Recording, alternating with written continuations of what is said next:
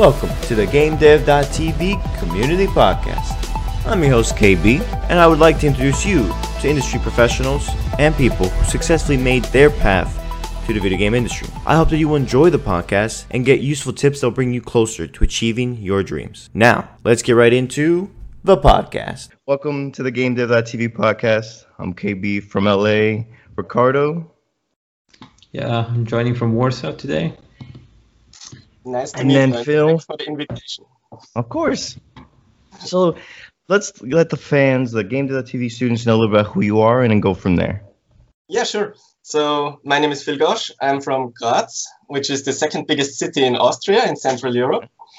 And I'm a technical artist and a rendering engineer, currently working at Reactive Reality, where we are working on highly scalable and trying to automate content creation in 2D and 3D. Okay. And in my free time, I'm working on my own game projects and game development stuff, of course. Ooh, are you able to talk about that stuff later on? Yeah, I hope so. Awesome, cool. Let's get into it. So let's start off with the beginning. What was your childhood like with games? What was your first game memory? My first game memory. So that's a good question, actually. I think the very first memory I have of gaming and playing games myself was on the Game Boy. Oh, same. A Mario game. Mm-hmm. Oh, mine was I think a it was Donkey Kong Mario one. Land back then. Mario Land? They had that on the Game Boy. What was it like? Was it like the Super Mario on 64? No, it was like, I think it was the second installment they had. It was on Game Boy Pocket, so not on the original, but the smaller version. It was just released, and it was one of the games that came in a bundle with that one. And this was the first console. Actually, it's a handheld, of course, but it was the first gaming device powerful one. Yeah. me and my brother owned. Yes. Awesome. The first real console was the Nintendo 64, since you just mentioned it. Yes. I'm just in love with the Nintendo 64. Super Smash Bros, Zelda. What other Exactly. games did you have? Yeah. Yeah, Banjo-Kazooie. Oh, there you go. All that stuff. Yeah. I still played regularly with my girlfriend. Mario Kart and all that stuff. It's just good memories, nostalgia. And sometimes some of those games just hold up against time, because most games nowadays are like, what happened to you guys? It used to be really good. Yeah. But yeah. So after that, like, when did you start getting into game development? Was it in high school? Was it in college? Like, when were you like, I want to do games for a living? Yeah. So the first time I got into that was when I was in high school. I think I was 15 years old, and I had a course about programming, and it started off with HTML, which can hardly be called programming, but Right. it's a good start in the field. So it's not very overwhelming for some students in the school with 15 years. And then we got into a bit of Visual Basic and then C++. And C++ somehow clicked with me, and I really liked it. Really? And Okay. I found a course or a PDF in the internet on how to create a simple game in C++. And I worked through that, and I decided I want to create games. I love playing games, and I also want to create them. And this was basically the starting point for me. Also, it was pretty far away from that point that I was saying to myself, I want to earn money by doing games, and this is what I want to do with my life. I think it came with time, but it came. So when you were 15 years old and you were learning all that stuff, when did you start doing C++? Was that 15, 16, 17, or? Yes, it was in that age bracket. Okay. And then when you say it clicked, how would you describe it? Like, you just like watch a thing, you're like, oh yeah, that makes sense, and then you just like type away, or it was just easier for you to like grasp when you're studying? Like, what do you mean by that? I don't think it was easy. It's not that much of an easy language to grasp, and I think it was just the general principle of programming. It was something, the logic behind it. If it doesn't work, it is your fault. The computer only does exactly what you tell it. And I like that, because I was into, science stuff and technical stuff, and all of this stuff somehow resonated with me. And I think our informatics teacher, our IT guy at the school, he was pretty talented in, not only telling you the hard facts, but also giving you a bit of his enthusiasm for this topic. It's very important. That really is, honestly. Yeah, this because I have a was the start. Programming teacher who kind of is the same way. He's very enthusiastic about it. He teaches you like everything you need to know, and then he talks about like his experience with it, and you're just like, yes, keep going. And like, we even made a joke one time where we're like, hey man, you're like an artist, because he has these notes that he does for the program, and it's pretty awful, but like he knows. But we're like, ha, you're an artist, bro. You got this. And then he went on to this like deep explanation of what an artist really is, and then at the end of it, we're like, okay, yeah, I guess you're not an artist. And then, but like he makes you like intrigued about like everything you're doing. About the artist, about the programming, about all this stuff, and it's a 3-hour lecture, and everybody's like, we'll stay for 4 hours if you need, because sometimes he goes late. We're like, we're here all day, every day. Then I have another class with a programming teacher who just reads from the slides, and it's like nobody wants to be there. Once the thing ends, it's like we're done with it. So yeah, you got to find someone who like teaches you programming and teaches you the like, excitement about programming, why we're doing it. Yeah. Because otherwise you're just like, it's cool, I'll make my games on my own time, and then you don't really get the feedback and stuff. Yeah, I think it happens a lot with math as well. Like people tend to think math is boring because definitely, yeah. You're young, it's just some numbers, and if you don't get someone like bringing some enthusiasm or bringing examples, especially like real life examples, the worst thing is like they're just teaching you some theory and that's it. Like that I could get from a book. I could literally just read Wikipedia and I would have that. Yeah. At exactly around that age, we had a math teacher at that school, and he was really great, and he made us like math, which is I think the hardest feat to do with a bunch of 15-year-olds. Yeah. And then for 1 year we got a replacement teacher. No. And then the other one came back, and in that year you could see how the grades of the other students, or of a lot of students, dropped, and they started to dislike maths. And the point the other teacher came back, they liked it again. Also, the subject was pretty much the same. Of course, it's about different topics and stuff, but in general, it's a lot of how the topic is perceived. And that must have been which teacher you got. Yeah, it must have been like a great like event, because I know what it's like being like school and like everybody's like, the teacher's back, and everybody's like, woo! Yeah, we can do math again. Oh my goodness, that's great. So how often would you say you studied programming around like 15, 16? Was it a lot? Was it just like self-studying a lot of it? It was. So we had in school, we only had some basic lecture. So just we got to know some syntax, and we created a simple application. And then we went on to the next topic, which was, I don't remember anymore, but it was not programming related. It was something entirely different from the field of information technology. And so, but I kept with it mostly because I found that tutorial or book on how to create your first C++ game. And I worked through that in my free time. And funnily enough, during this project, I discovered my love for 3D modeling and 3D art creation. Yes. And then I think the next few years, I nearly didn't touch any code, but I was just modeling and texturing and rigging. And it started because for that project, there was the point in the book where I needed assets, some graphic assets to display. And of course, then I just started Googling software to create 3D asset. So really, a very naive way of trying to get some stuff for my game. Yeah. So it looks pretty. And then I discovered 3D Studio Max, and then I discovered the price tag, and that put me off big time. It's a little pricey. Yeah. And then there's Blender. You name it. So this was the next step. I discovered Blender, and then I think I worked through 2 or 3 tutorials, and I really fell in love with it. And then I spent most of my free time doing 3D modeling, animation, rigging, texturing, and whatever comes with it. And I spent the next few years more of a 3D artist, and only got back into programming back when I started university. So this was like a round trip.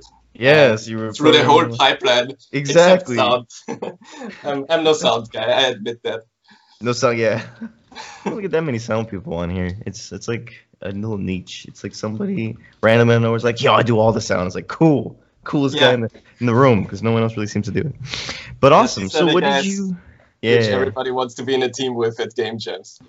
Exactly. Yeah, but like I found an easier way. So when I was making games, I got to a point where I needed some assets and some models. And then you can just make a cube and pretend, right? Yeah, that kind of works. That's easier, but it sounds fun. I guess nowadays it's also easier because there is stuff like Sketchfab and CG Trader and similar. You can get a lot of good pre-made models for free, or even the Unity and Unreal Asset Store, of course.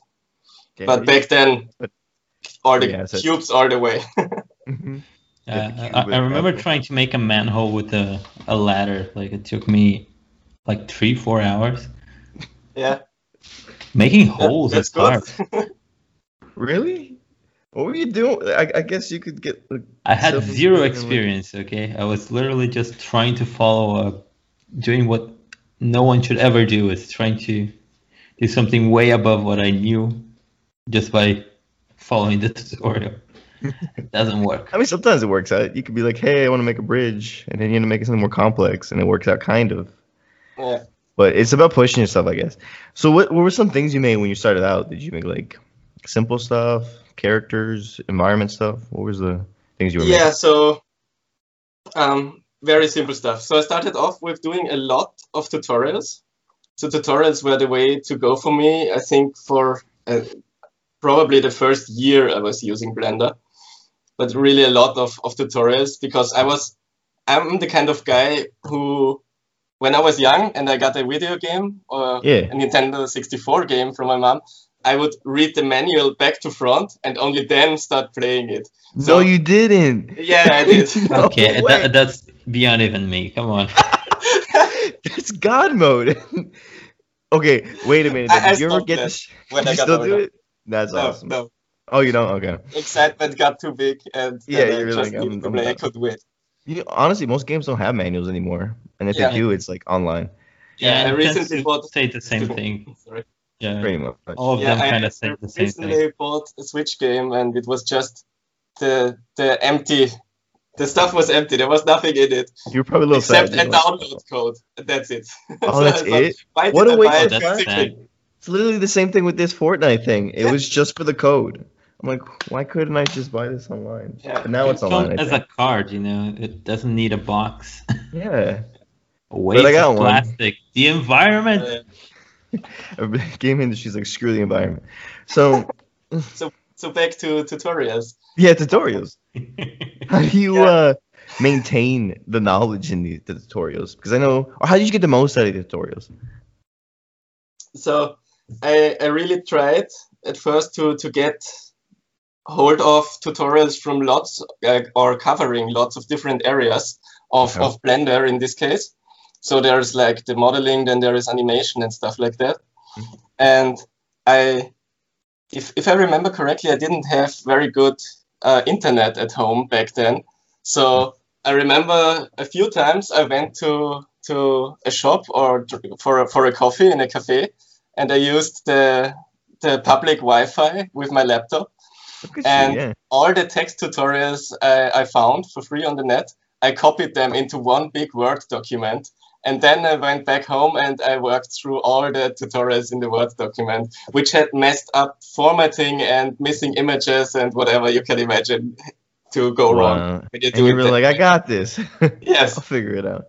That's dedication right there. And I did a lot of tutorials until I had the feeling I know my way around the different areas of the software, at least a bit. And then I started my own project. And as soon as I hit some kind of roadblock, I started looking up, searched for tutorials which covered that areas I needed to know. and that's basically how I built the knowledge until I felt very confident to do my own stuff. So that's awesome. So it's basically like there's a phase where you learn all the tools, basically like the fundamentals. Then once you feel comfortable, you start building your own things, and then you try to go more advanced. Then you start looking for advanced tutorials to help you fill in the like empty spots in your knowledge where you need to then be able to create like something advanced. Exactly. I think that people get like lost they get stuck in the fundamental phase. I do that too, and I'm now understanding that like it's time to just go and like do things. But yeah, so you get stuck in this phase of like constantly doing tutorials, constantly being like, I don't feel 100% ready. I need another tutorial, and then you kind of like rewatch the same tutorial from different people, or you kind of think you're gonna do something else. Like, oh, maybe I don't got it right now. Let me go do something else like Godot or Unreal or Unity, not Blender. Then we come back to Blender, and then you kind of forgot what you learned at the beginning, so you do the course again, and then you're like, all right, let me take another break, and you do the Unreal stuff or whatever, and you forgot what that was, and you're in this cycle of like, so what? Tutorial limbo. Yeah, like tutorial is hell. That's a nice word. So what advice would you give for some people so they can feel more confident or comfortable to break free from this, I'm not sure I'm ready to make my own project, or because I feel like, at least in my experience, it's kind of like you're justifying certain things, so you stay in this little purgatory. Yeah, that's a big thing I've noticed with a few people. So I was also teaching a lot and doing workshops and stuff, and one or two of the students usually they're the ones that stay stuck in this tutorial loop. They go from tutorial to tutorial, and they're at the point where they can do their own stuff because they display the amount of knowledge necessary, but they don't feel confident enough.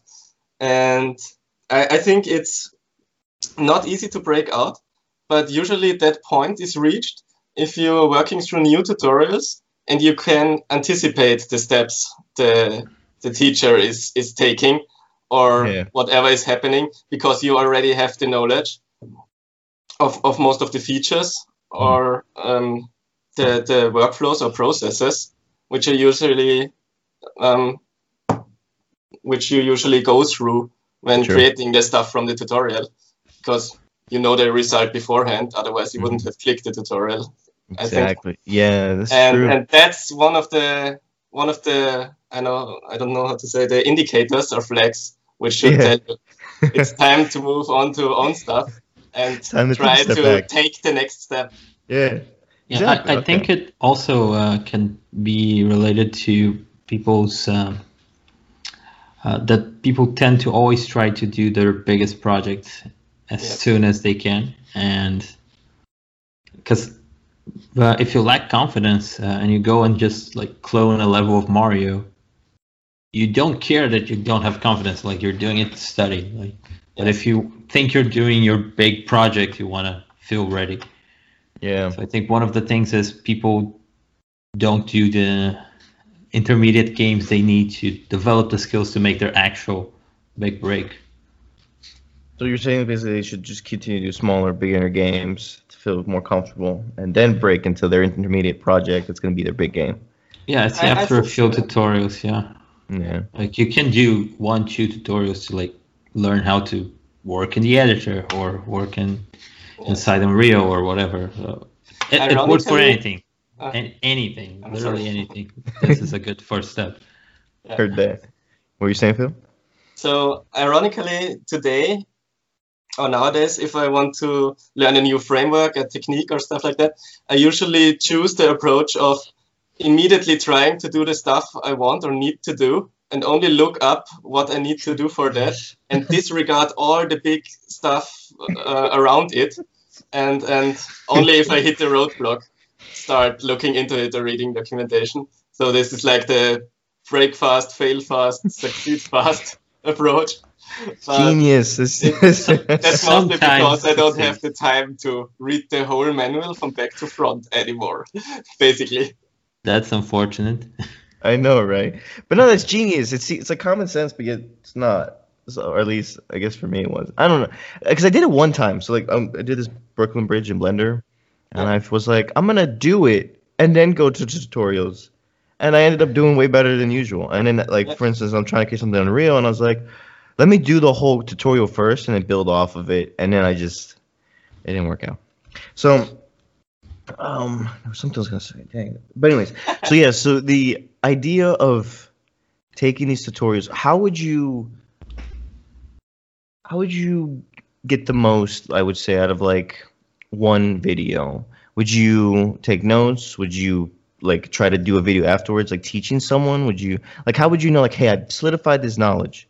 I actually know it. I don't fake Yeah. know. You know how people sometimes get a tutorial like, oh, I know this. And then you ask them later and they're like, I don't know it. So one thing which is probably extremely obvious is to really work through that tutorial and do everything alongside it while watching or reading it. But the thing why I mention it is because I have read through a lot of tutorials, like in my lunch break, and never actually worked through them. I just read them or watched the whole video, and you don't really process all of the knowledge. You don't really learn most of the stuff that is taught. Wait, you do you really think have that's a to. waste of time, or it's No, still I at don't least think it's a putting waste stuff of in there? time. Yeah, okay. But if you're trying to maximize the output of in terms of skill gained, then working through it is the way to go. So there's this saying or this phrase which is like reading only you only keep 1/10 of the knowledge from doing, and you keep the most knowledge if you teach. So this is like the ultimate way to really strengthen your knowledge in an area. And I really noticed this myself because I went through the learning and then through the teaching phase when doing workshops or whatever. Nice. And there's even in programming the rubber ducking method to solve bugs, which is just by explaining it to somebody else the problem, and then you realize the solution yourself. And I think this is a bit related to the teaching part. Yeah, I do have a rubber duck there. Oh yeah. Where is he? I used to sit there. That's why in this chair here. I have my link in the back there. Just talk to him, be like, hey, do you understand this? Does that make sense? Yeah, no? The important part about rubber ducking is if it starts replying, there's something wrong, okay? Well, I sometimes use my cats for that, and they definitely do reply, but not very helpful. Well, you never know. Maybe they're geniuses and just cannot express themselves. True. Oh, later on, I gotta show you guys this cat I found with a hat. It's beautiful. I need to see it. Definitely. But so that's another thing too. Like the talking through the problem can help out for like somebody who's maybe in the void, just like doing their own thing, no like university, no workshops. How could they build their own group of people to like conversate with or like teach or yeah, how would they find that community? I know there's also we have the game dev community, but how about somebody else who's just like, you know, I don't know what I'm doing.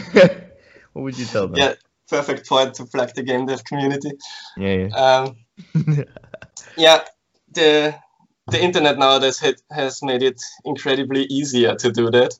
Yeah. Because back when I started, I somehow by having common friends discovered one other guy in my town who was doing Blender stuff, and this really helped me because I just met with him and we just wanted to go for a coffee, and then we like spent 5 or 6 hours just talking about Blender and that's being awesome. like little boys. Did you see that artwork? And did you see that tutorial? And that new feature is in development and whatever. Wow. And this was really great. And from that point on, when new features were added or we learned something ourselves, we taught it to the other.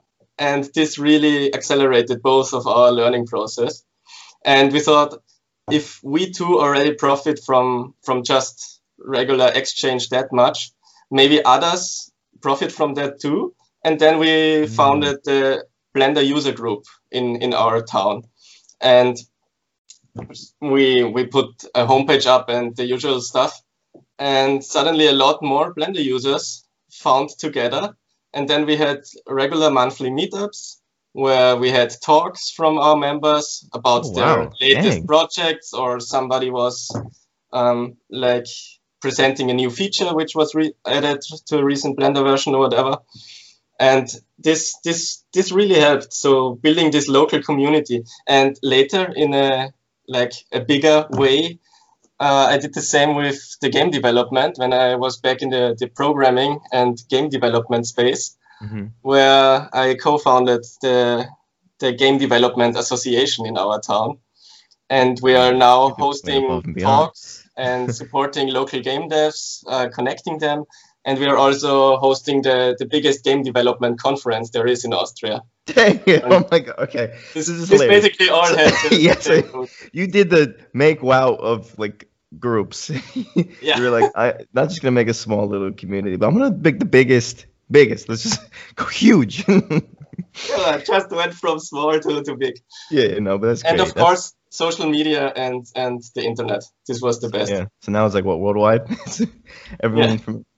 That's one thing. Like back in the day, if you wanted to do something, you needed to find like a random, assuming back in the days, like 15 years ago, it's like you had to find a forum, like an actual forum. Exactly. You guys remember forums? Yeah, I was about to mention that they died pretty much. And I think that's very sad because I spent all of my first years in forums discussing with like-minded people and answering questions and asking questions. And this really jump-started my growth in different areas. Yeah, I use forums for my RuneScape clan. So, oh, yeah, glad you are planning events. But like nowadays, there's like Facebook, Discord, Reddit. Do you need more? No, like there's a subreddit for everything. There's true, probably a Discord group. I think it can be overwhelming. Yeah. Honestly, yeah. Same with Discord. Like if you get into one, like especially GameDev.tv, just like thousands of tabs, and I'm like, so what do I post in this one or this one? I'm getting 1,000 notifications. I'm overwhelmed. I'm not gonna go onto that Discord. It's kind of my thing too with Discord. I'm like, yeah, Discord is overwhelming, but Reddit is weird. I really don't like Reddit. I don't know. Oh, okay. I have no idea. Reddit either. I use Facebook just because it's linked to like talking to family, following some channels on politics, food, especially memes. Food. Memes. Well, that's more like. Yeah, I follow Instagram's the best for memes. Games as well. The good thing is it's centralized. Like Reddit, you have to go into each page. I assume. That's true. I don't actually use it. No, I mean you have to follow it. It just depends. You have to follow the right people, otherwise you won't get the right stuff. But yeah, exactly. Twitter's worse. Twitter is just. I hate Twitter. I was gonna say everybody on Twitter does. I'm not on Twitter. So oh yeah, I'm an outsider. Yeah, Ricardo's an outsider. Yeah, it's probably best. Twitter's dangerous sometimes. So, so building communities. So basically, yeah. So it doesn't seem that difficult pretty much nowadays. It's just like go on online, Facebook, or GameDev.tv forum, Reddit, Blender. There's a group there somewhere waiting for you to find it and then join it. Yes. And then they just want to learn Blender with you, share the work, help each other. I've seen it. Like I've seen C++ ones like the Cherno. You go or the Chili, Tomato, C++ tutorials. Yeah. You go into Discords and everybody's just helping each other, supporting each other, asking questions. But you really need that. Like I've learned, the more you help others with the same type of assignment, like let's say you've completed a task. Oh, let me show you how to do it. It solidifies the knowledge. Or they completed, you need help. They help you learn. Like this, you need that. You really do. You can't be in this void. And I'm saying this because of the disclaimer. That's me basically for the last 3 years. Don't do it. It doesn't help. I've learned way more in the last couple months because I've pushed myself to be with groups, Unreal groups, be like-minded people, actually conversate about what we're learning. And so if you guys feel stuck, GameDev.tv fans, go out there and you're going to have to get out of your turtle shell and expand and meet other people who are also doing the same thing. Everybody's nervous about meeting new people, but it's okay. Yeah. Everybody's cool. Everybody's nice. Yeah, and one important thing, game development is most of the time a group activity anyway. Like you need to meet people to make a game. So why not meet people who are also learning that can help you not only with like, I don't know, let's say you're a developer, they make your models. You could meet other developers that can help you with issues you have or questions you may have. Yeah. Also, we're making games. We're all gamers too at the heart. Like, Yeah. it's just all we're all cool people, honestly. Yeah, we can Yeah. always play as well. Like, meeting You're not new gonna be friends someone's who like, play "You video video games. games and you work in the game industry." Ugh. No, you're not gonna find that. No one's ever said that. Hopefully. Yeah. In And fact, the all past I've 30 seen years. is we don't have enough time for games, which is probably a good thing. It's like I'm making games, so probably. Yeah. I play Yeah. like 2 hours So a day. let's get to your college years and beyond. So near the end of so in college, did you decide, hey, I want to be technical artist, or you would just go No. back to programming? So college basically brought back my lost love for programming Yes. because I was doing the 3D stuff all the time, and because of my in the meanwhile it was pretty extensive 3D modeling, 3D art knowledge. It automatically fell into the role of a technical artist because I view it pretty much as the intersection between programming and 3D art or art in general, because you have to have knowledge of both areas basically to be a real efficient technical artist, because you need to know the 3D modeling pipelines, you need to know what 3D artists are doing to create good tools for them, and you also need to be a good programmer basically, because you have to work with shaders, you have to work with rendering pipelines, you have to work sometimes in basic system architecture. And so the direction of technical artist felt like predestined for me, because I was like with 3D and programming skill sets in my backpack. It was literally perfect for you. You were born to do this. At least I have the no way you choice. have. Yeah, you were like, I'm good at this and this. Might as well do it. Why not? Yeah, But that's it. that's Yeah. awesome. And then after you graduated, what was it like? Was there a period of like, I don't have a job, or you had a job right away, or was there any No. dark times? You were like, I'm not No. sure if I'm doing the right thing. No, that was quite different. I kind of started a business when I was like in second semester, and which was basically just me freelancing. So I'm not like some startup guy, but I started freelancing Elon basically. Musk. Yeah, and just to earn a little money while studying on the side. But it pretty much took off immediately with just a 3D modeling, visualization, and animations, stuff like that, product visualization in the beginning. And like 1 or 2 years later, I was mostly full-time working and doing university only on the side whenever I had time to take an exam or something like that. And I did lots of freelance with different companies, and more gaming stuff, because at the beginning it was just product visualization from different industries and not very much gaming related.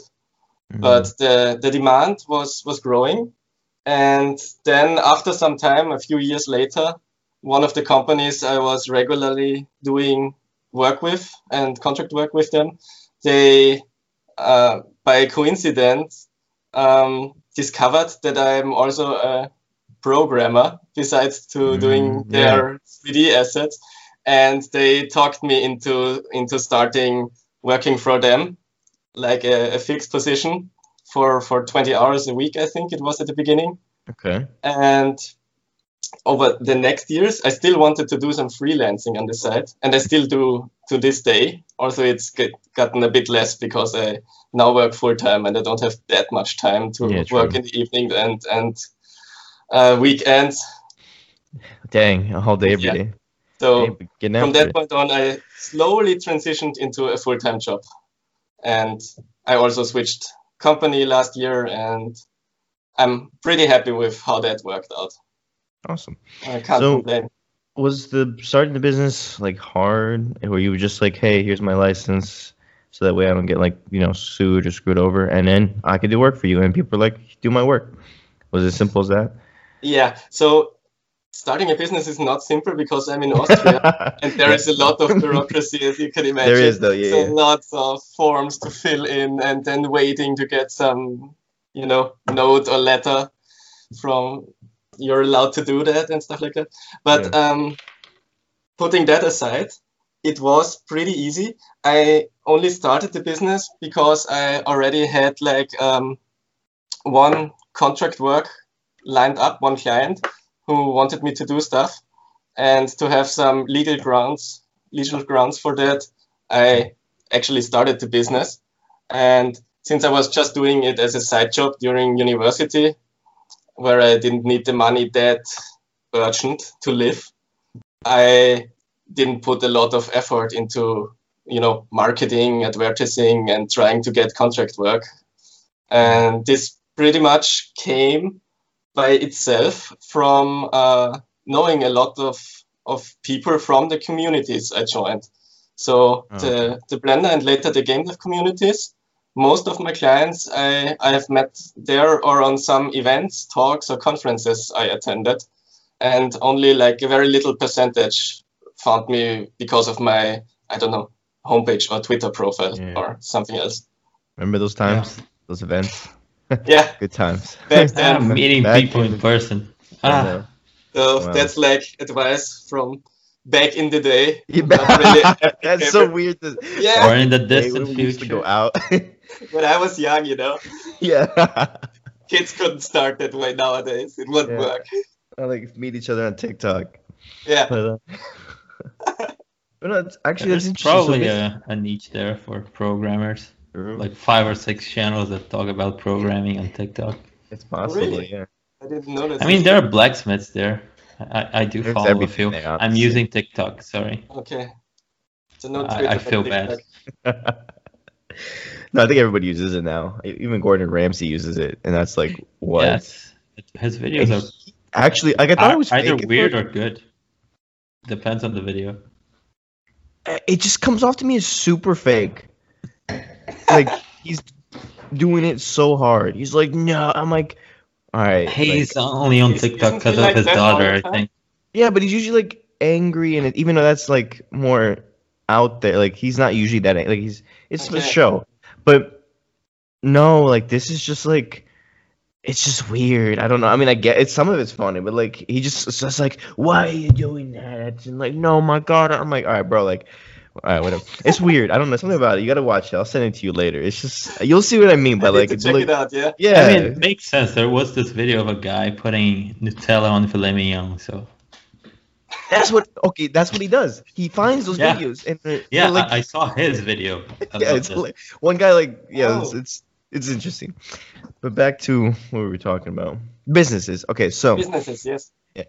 It actually is it's very complicated making a business, but I think it's important for a lot of game developers to at least like start with freelancing or something, because you're gonna have to eventually, whether you're working for a company or you want to start your own indie studio, you kind of have to understand the legal stuff, marketing, because if you want to really put yourself out there, whether it's your work, your own business, or even just yourself, like you have to market yourself. You have to be like, hey, this is who I am. Yeah. This is my great work. So, what are some things you learned while it's like starting your business, or like what things you learned? So, there's a lot of stuff most programmers or artists aren't really aware of because they're not business people. But you need the business people. You need to be a business person even if you're just freelancing, because even if you don't need the marketing because you're a kick-ass artist and everybody follows your Twitter account, just as an example, you can easily get screwed over with your first few contracts by setting up a bad contract and losing money, or I don't know, stuff like that. Yeah. You have to do, your taxes and all that stuff correct, or you get fines, which are really... Sounds like personal experience. You can get paid on Bitcoin, then you can pretend there are no taxes. No, I was lucky. I really had very nice first clients, and only when I looked through my first contract years later, I was thinking, oh my God, what was I thinking? Because that's stuff you learn by doing. And other times I got away without too much pain, so to say.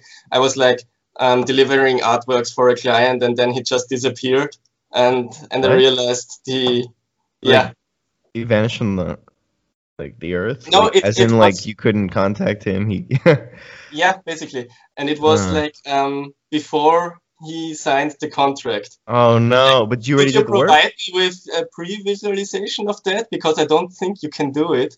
And I sent him like the nicest illustration and he was gone. And then I realized, oh my God, I'm so stupid. He now got the great illustration. And from that point on, I started adding watermarks to the stuff I sent for preview. Smart, yeah. I set up a contract. It has to be signed at the beginning before I do like the first bit of work. And Yeah. stuff stuff like this I had to learn by doing.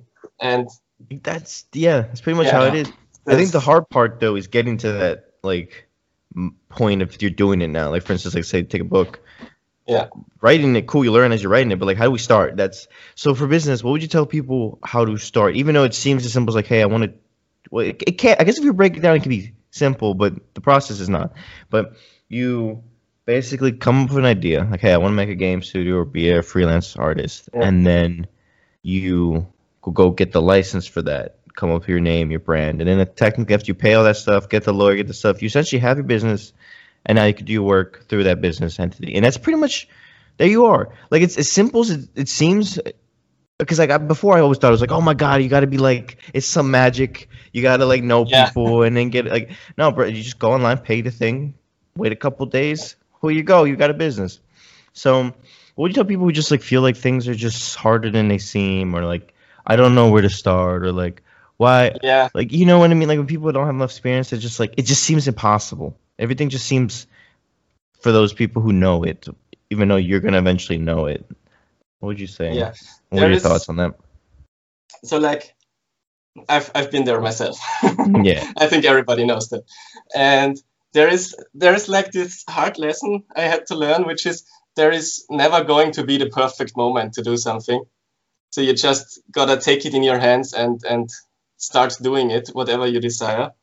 And especially in the case of starting a business, I think the most helpful thing I can think of and give as an advice is to outsource all the stuff you really despise doing or don't know how to do.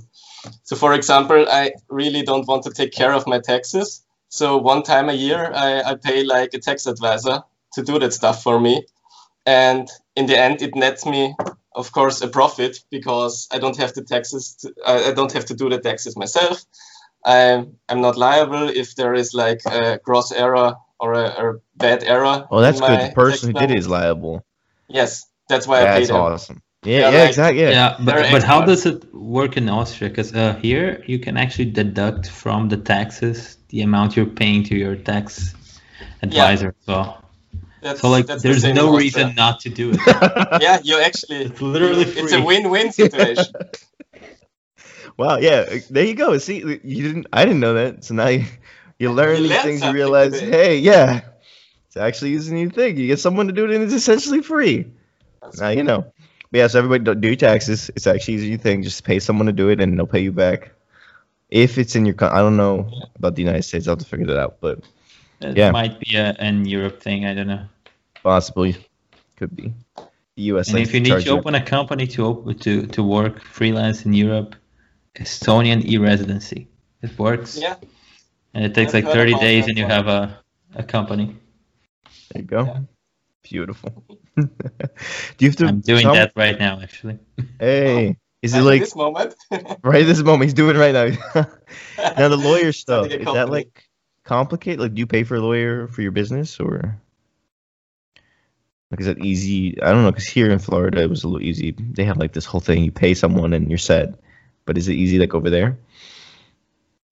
Well, you gotta choose your lawyer and tax advisor Yeah, wisely. So That's this true, is the yeah. point where it's really good to have some connections and contacts or friends you can ask, hey, you're doing that stuff, or you know that guy who started a company or who started doing freelance, and Mm. do you know any lawyer or tax advisor he or she or they can recommend? yeah, And this really helped me in the beginning. I was in the lucky position that a good friend of mine was working at tax advisor firm, and so this was Perfect. a no-brainer to choose them for Simple. Look at that. my stuff. And so this just fell in place and it worked out.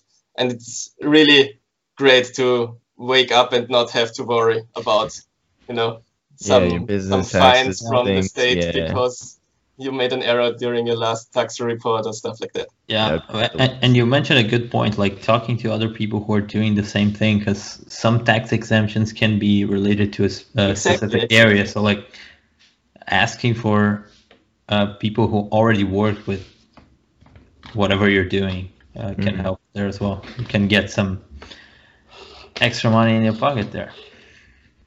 Yeah, and then forums, Discords are the best too to just ask.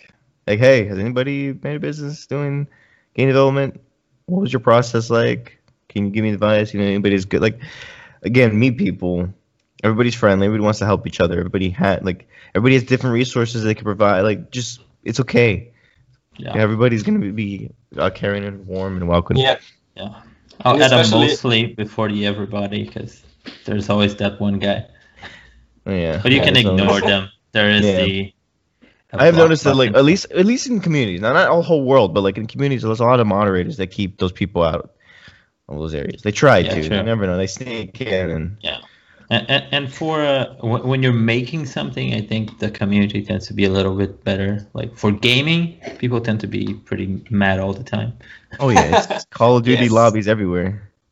The MW2 days. Yes. It's rough. It's rough world. So now let's get into what have projects you've been recently working on and we've been up to? Yeah. So during my last job and a bit of now in my current one, there's a lot of focus on augmented reality. So that's some of the stuff exciting. I've been working with. And the more I was working with augmented reality, the more I wanted to just do simple pixel art 2D games in my free time, as you know, like because I like the contrast. Yes. But because I always came back to the 3D stuff, I ended up with 3D or augmented reality and currently a virtual reality project. So I'm working with some friends who have a film production studio on a virtual reality music video experience, kind of that. So we got permission from, or actually it was like a contract from an award-winning Austrian band. And for one of their last hit songs, we are creating a virtual reality music video or experience. We're like in the orbit of space and you're like slowly floating through that ship, and then you go outside and you see you're above the earth and with this huge scale, and there is waste and trash and stuff like that everywhere flying around you because it's like some environmental issues they're trying to there's so much trash up there bring into the spotlight, and so they are using that for that. Yes. So it's like you said music, right? So is it like a kind of concert type of thing, or it's like you get to go through space and experience like what's really happening out there with music? Exactly. So the music, the song, it is one song, and this is playing during the whole experience. And of course, it's the sound is interacting with you. So there are a lot of different devices. So this is like about electronic waste in the first place. So there are old TVs and iPhones and smartphones and tablets and stuff like that floating around you, which are broken and trash. And all of the displays still somehow work around you and play the song. And you can actually listen to the different tracks of the song from the different devices coming around you with the VR surround sound feature and all that stuff. And it's great. And I'm currently working on that, and I hope we get it out soon. We're first going to present it at some film festivals because my partners are from the film space, and that's the usual way to do it with them. Yeah. And then I want to release them on the Oculus store because we're usually currently targeting the Quest mainly because it's like the most common headset around. Yeah, is that the one where it doesn't have wires? It's just like wireless. You can Yes, go anywhere? exactly. And they recently so released cool. the second version, which is even better. It's insane. Like you're finally able to now do it anywhere. You Yes. can put it at the commercial even has you like in the bathtub, outside, other places. Ah man, the VR is gonna be so cool when it's like not that huge headset and it's like some kind of goggle thing. Ready Player One.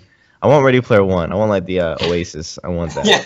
Honestly, I Yeah. think Fortnite is Everybody like does, getting right? there. It's gonna Yes. be there. I There are a guess they're the few first ones. design things that need to be improved, I guess, like game design, like how to make a proper game for a certain type. Because like we kind of know how to make 3D games. Well, ideally. We kind of. Ideally, Like, yeah. I feel like some people have mastered it. Like, Yeah, but like even companies that are supposed to have mastered that kind of make things like Warcraft 3 Reforged. So Yeah. you never know. yeah, like Cyberpunk. No, but like a lot of the PlayStation companies, like Insomniac or Santa Monica, they make pretty great games. Like, Yeah, but I mean, in terms of design, I think it's pretty good. Like in terms of quality of like story or like the idea is kind of meh. like VR Then games. okay, they make no like normal games. Like people make those kinds of mistakes with VR. Like people have no idea how to make certain things like work properly. Yeah. In terms of like the gameplay actually be fluid. Have We're you not played the Skyrim quite VR? there. No, I Which one? never played anything Skyrim. other than Resident Not Evil yet, 4, no. 6. I on heard VR. it's great. So they added the where you can actually move around because before it was like point and click to like move, and I was like, this is horrible. So I thought it was the greatest thing ever, and I think if we can improve VR, like nobody would want to go back. But you can remember how the game was like you're stuck like this, like shield Yeah. and whatever. When you're playing, you can move your arms anywhere. So you can have like a shield here blocking like a dragon on fire, and then like throwing fireballs at someone over here. It was the coolest thing ever. I was like, this is dope.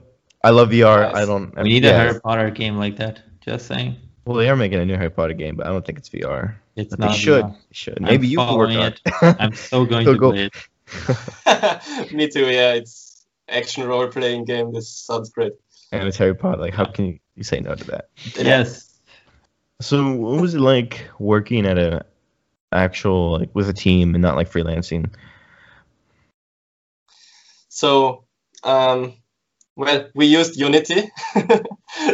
So, you guess, I know how working in a team with Unity is, if there's a lot of programming, guys. yeah, a But lot in- of source control.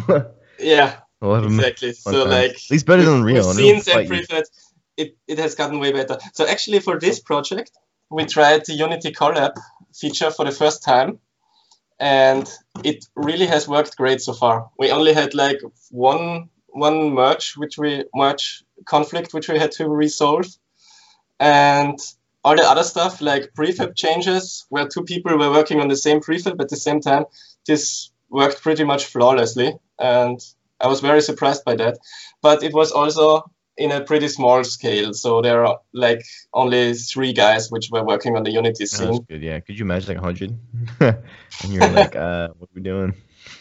Yeah, Yeah. it's It's learning though. work You with learn how to different- work with small team. You can then work with a bigger team and bigger team because that can be overwhelming. yeah, That's another thing too. Source control. You have to learn that too. yeah. We also did Yeah.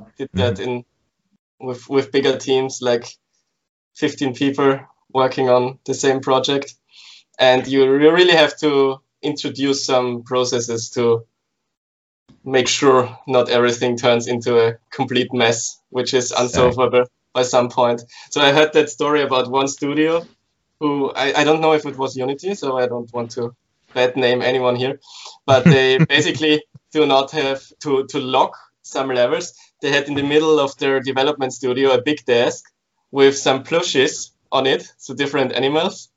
And every one of these was like symbolized one level of their game. And when you were working on that level, you took that plushie to your desk. And when somebody else wanted to change something on that exact level, and went to the desk in the middle and didn't find the plushie there, they knew they're not allowed to currently edit that level until the other guy was finished and brought it back. I really laughed. Yeah.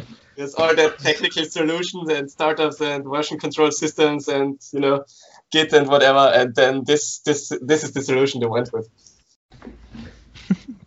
I mean, it could be worse. Yeah, right. Just make sure they return it, right? Don't take it home. It could be just not used at all, like no version control. That's like locked forever level. That'd be scary. The whole game without version control. You mess it. If you're doing it by yourself, it's already bad enough. Yeah. But like even then, like you get those moments where like Unreal or Unity crashes for some reason, and then like it just doesn't work. Yeah. And then you're like, oh, let me just roll back, and it works. You're like, I don't know what I did, but good thing I got version control. That's another rough thing. But that's an interesting. Like, when did you learn source control? Was it during like school, or is it just like programming? You're like, I'm gonna do this at the same time.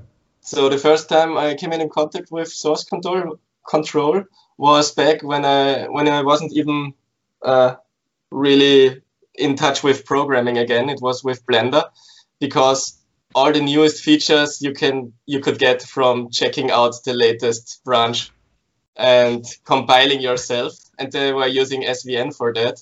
So I learned how to check out and basically update SVN long before I've used any version control system for my own programming tests. And I really love branches from Git. So a lot of my development is, of course, in local branches and just trying stuff without having the fear of messing up your current working code base. This is like a godsend. Yeah. Well, you had a good start. Like you did find out about version control. Sadly, it was with SVN though. Yeah, I saw that face, Ricardo. I was like, what? Could be worse. Yeah, could be better as well. Using Mercurial, if I remember correctly. Oh man. So. But yeah, because that doesn't really get mentioned a lot. Like, unless you're on a team, it's like, hey, we're doing version control. But when I ask people, like, learning and stuff, it doesn't really get brought up. But I think people miss it a lot. Like, even on a forum, when I go check stuff, nobody really posts, like, hey, I understood, GitHub. I understand source control. I understand this. I understand that. No, it's like, I don't get it. I'm like, oh. Because source tree makes it easy, but there's other ones, like Preforce. That's like, I open it up, and I'm like... Command line. Come on. Yes. Yeah. Command line. Command line, yeah. You install source tree and then click on the terminal icon to open the terminal inside source tree all the time. And then you get the best of both worlds. There you go.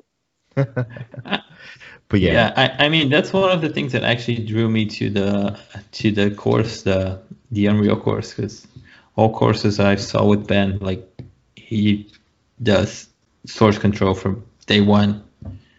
He has like, oh, let's make a branch here. Let's commit our changes at the end of the lecture and so on. So even though it's used more like to track down the lecture, and I'm pretty sure he uses when planning the course as well, like to test out changes. It's still like teaching you to source control. At least he puts it there so you know it. You're like, okay. And I think it's one of the skills which are easily overlooked but very important when looking for a job in the industry. Because you'd be like, source control, and you're like, huh? Yeah. Oh yeah, source tree, and it's like, no, advanced. And you're like, no. Teach me the command line. But yeah, it's interesting. There's a lot of stuff like that where it's just like you didn't know you didn't need it until you put yourself out there to get a job.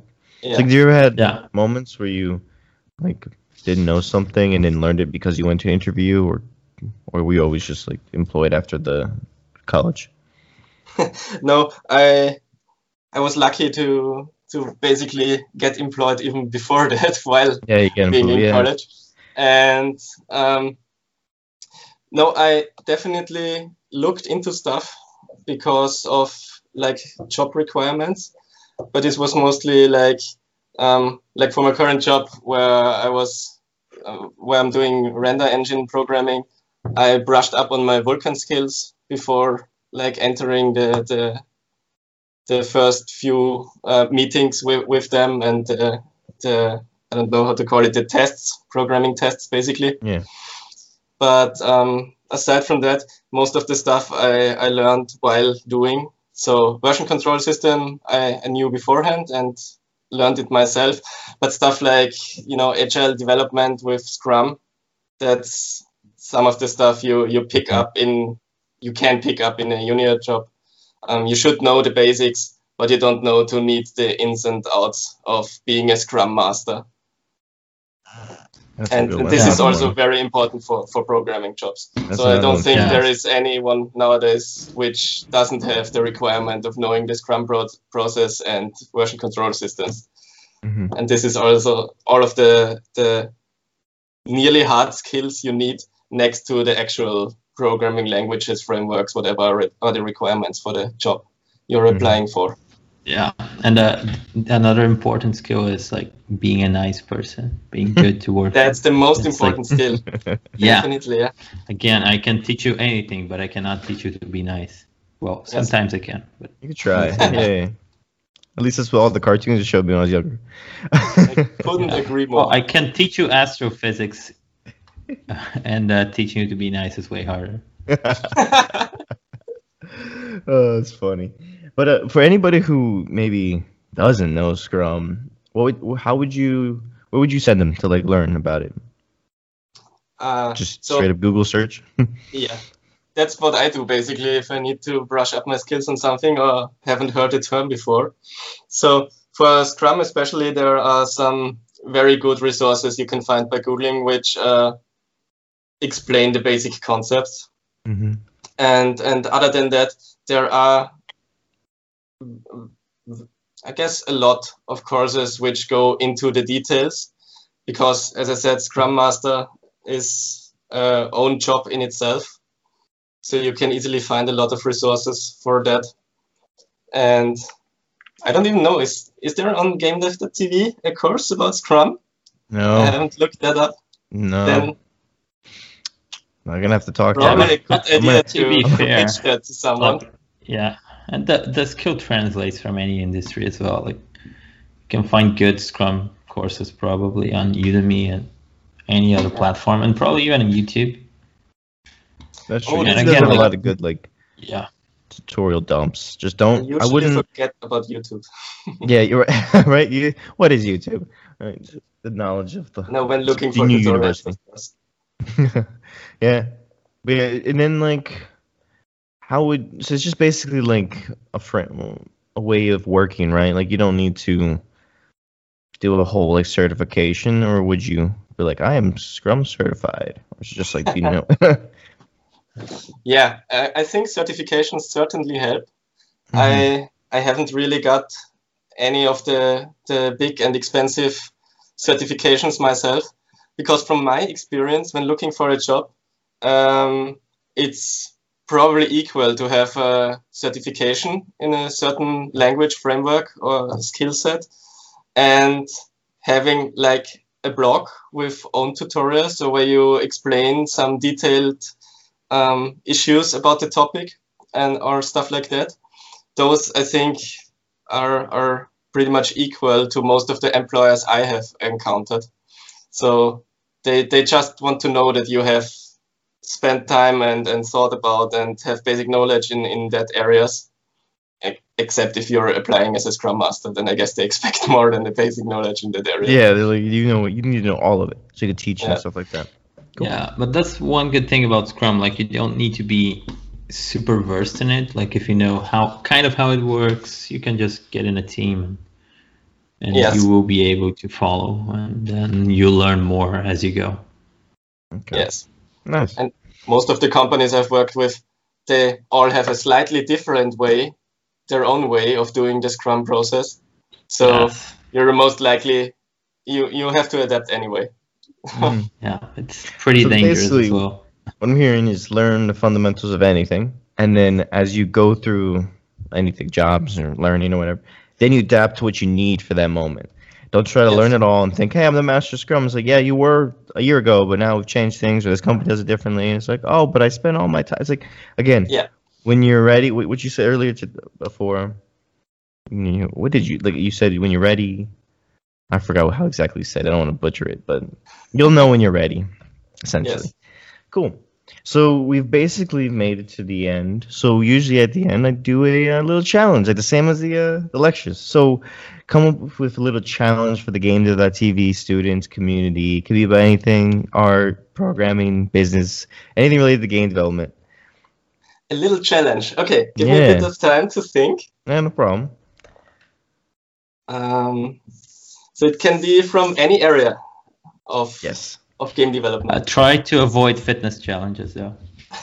So the challenge I would give to the listeners to this podcast is go and watch or read a tutorial of an area you're not proficient in and you haven't thought about learning some knowledge or picking up some knowledge from. I like that, yeah, because it just pushes you outside your comfort zone and makes you see it in another way. You might even see some kind of things that are a little bit similar, and you're like, oh. It broadens your horizon, and that's always a good thing. Mm-hmm. Yeah, or you just find something you like even more, and like find maybe changes your life. Maybe you're about to change everyone's life today. Yeah. You never know. You never know. But yeah, so thank you for coming on, Phil. This has been amazing. It was a lot of fun. Learned a lot. Thank you for inviting me. It was a pleasure. Yes. And so usually we end it off by handing you the mic. So if you want to do any last minute shout outs, inspirational quotes, whatever you want to do to end it off. And thank you for coming on again. And the mic's all yours. Yeah, thanks a lot for inviting me. It was great fun. Cheers and shout outs to all my peeps from Graz, to my company Reactive Reality, and to every aspiring game dev. I believe you can do it, and search for others online and show me your stuff and progress. I'm very interested in playing all your games. Well, that's it. Thanks for listening. You can find all courses at GameDev.tv or in the show notes at a discounted price. Get started with your game development journey today.